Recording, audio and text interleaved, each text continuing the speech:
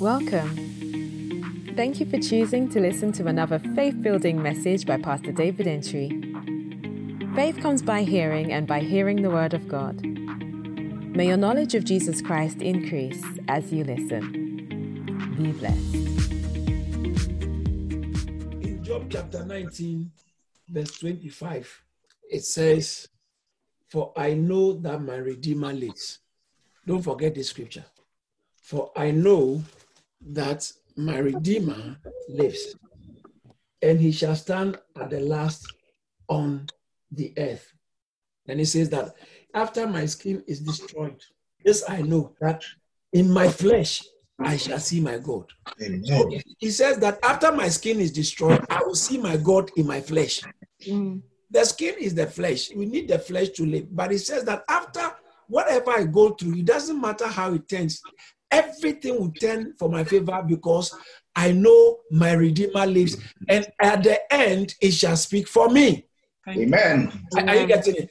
At the end, it shall show in your favor. At the end, you will have the last laugh. Amen. What you might be going through, your family might be going through, the situations around you, but this fasting, we are believing God.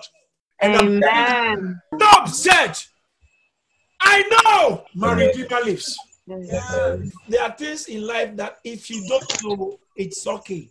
If you don't know your neighbor's name, no problem. If you don't even remember your car number plate, no problem. But if you don't know your date of birth, problem. If you don't know your address, problem. If you don't know your mother's name or your father's name, problem in some areas. In the same way, there are things you should know. One of the things that you have to know is that you must know that your Redeemer lives. Amen. You must know your Redeemer lives. If you know your Redeemer lives, then you know the end will be in your favor. Amen. Job said, I know my Redeemer lives. When you look at Matthew chapter 14, verse 27 says that, but immediately Jesus spoke to them, saying, be of good cheer, it is I, don't be afraid.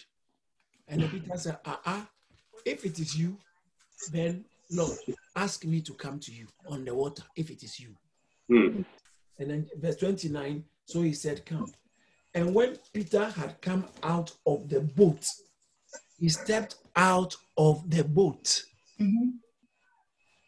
Somebody this year, you are stepping out of that boat. You are stepping out. You have finished uni. 3 years now. You still can't get any good job. You are stepping out of that kind of boat. You are entering into the boat of your dream career. There are people here, God is going to use you mightily in the church. The church is going to grow. Somebody is stepping out of the boat. I see an anointing coming on you. Peter stepped out of the boat because he knew this is Jesus and I'm going to Jesus. I'm taking this step in obedience to God. See, sometimes Jesus will tell you, step out of the boat. It takes faith to start walking on the water. Human beings don't walk on water. It's boat that stays on the water.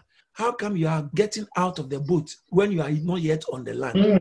And you are not going to swim, you are going to walk. You can't walk on water, brother. But why did he do that? Because Jesus said, come. Let me put it this way. Your prompt obedience by faith is what will give you your fantastic testimony. It takes faith to step out in obedience. It takes obedience to step out of the boat, and it takes faith to walk in obedience. Faith for obedience is what we have to pray for. But one thing we have to know, that if you are going to take a step of faith, you must be confident that your Redeemer lives. Amen. And at the end, it shall speak for you. And watch this. He began to walk on the water, step out of the boat, and he walked on the water to Jesus, not for his own agenda. He's just in obedience, so he's going to Jesus. Some of us must begin to walk on the boat to do what God has asked you to do. Walk on the water. Step out of the boat.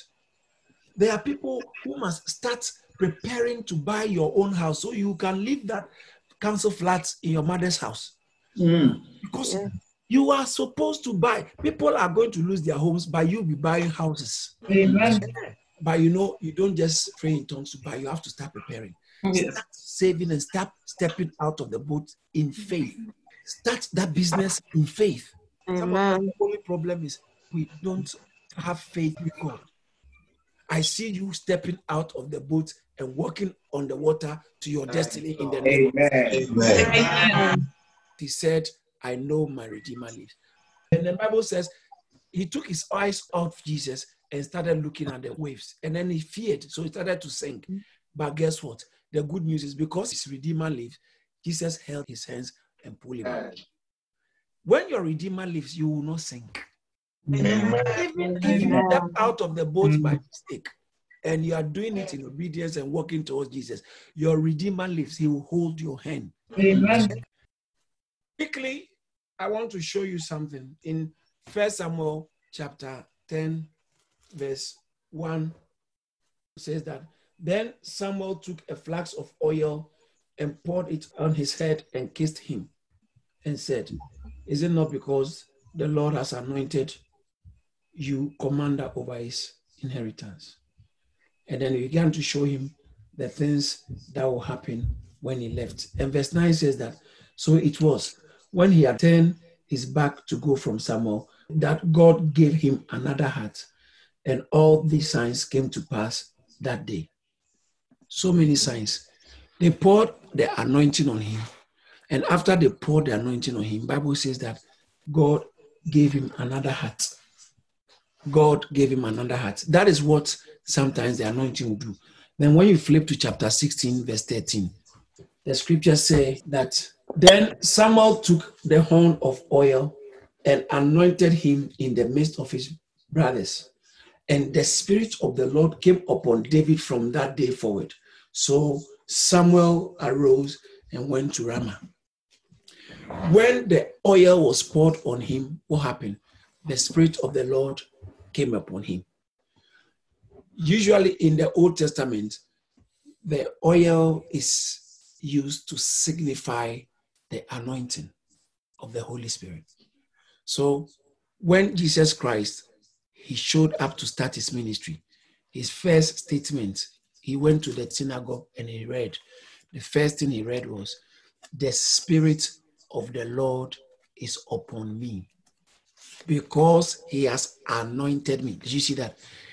Luke chapter 4, verse 18. The Spirit of the Lord is upon me because he has anointed me. Why is the Spirit of God upon him? Because God has anointed him.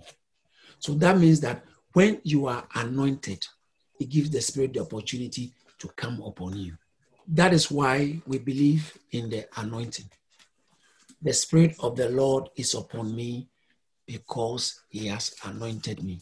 So Bible says Samuel took the flask of oil and poured it upon David, and the Spirit of God came upon him from that day forward.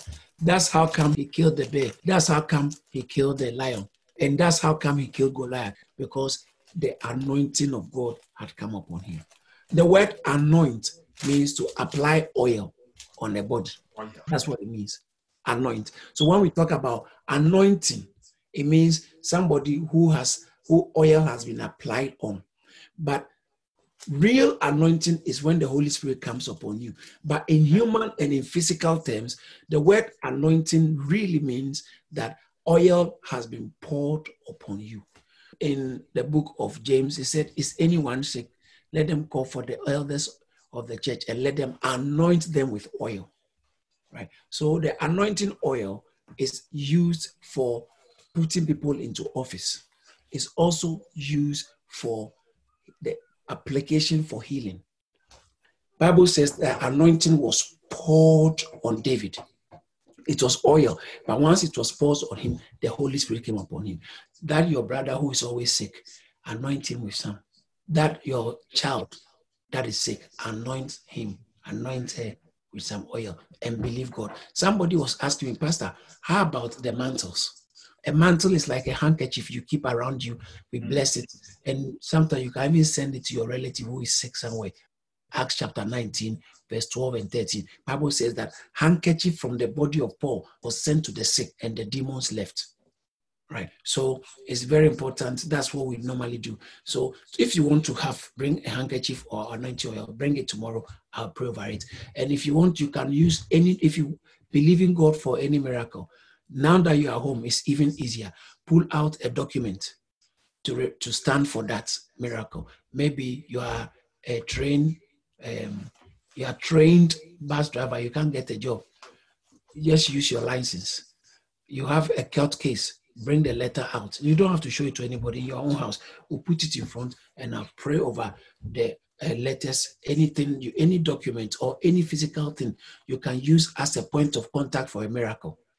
All right, so let's say you're a teacher, you are believing God for a better job. You can use your pen or what you use or your certificate, anything as a point of contact. But it's better if it's a serious one. Maybe the bank is chasing you to repossess your house. It will never happen in Jesus' name. You can bring your mortgage statement. No, you don't bring it to me, please. You bring it tomorrow. Hold it tomorrow.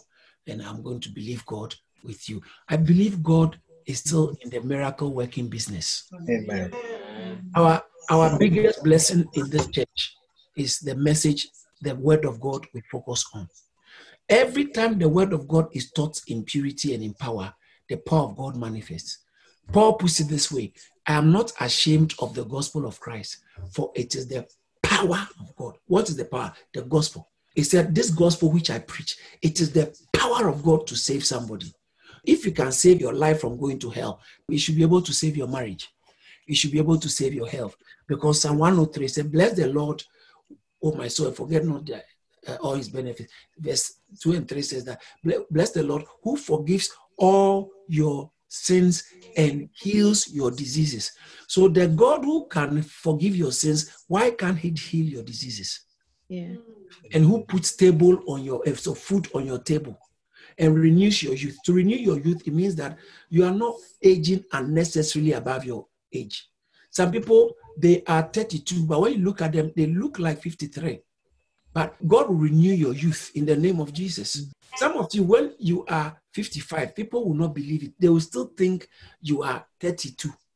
Some of you ladies, I believe God for you that when you are in your 50s, your late 50s, young 32-year-old boys will see you and think they are one of your age mates. They are age mates. And we call you, hello, sister. Hello, sister. And we say, my friend, you can be my son, okay? Yes, because the Lord is going to renew Amen. Amen. You know, to renew your driver's license, to renew your SFA license, to renew your document means that you take it and then they do it for you, and then now it's fresh, like from the beginning. In the same way, if God can renew your youth, then that means as you are growing old, you believe God to keep you in a certain fresh state. Mm-hmm. You know, smoking, it will age you quickly. Alcohol is a killer. Mm-hmm. Fornication kills more.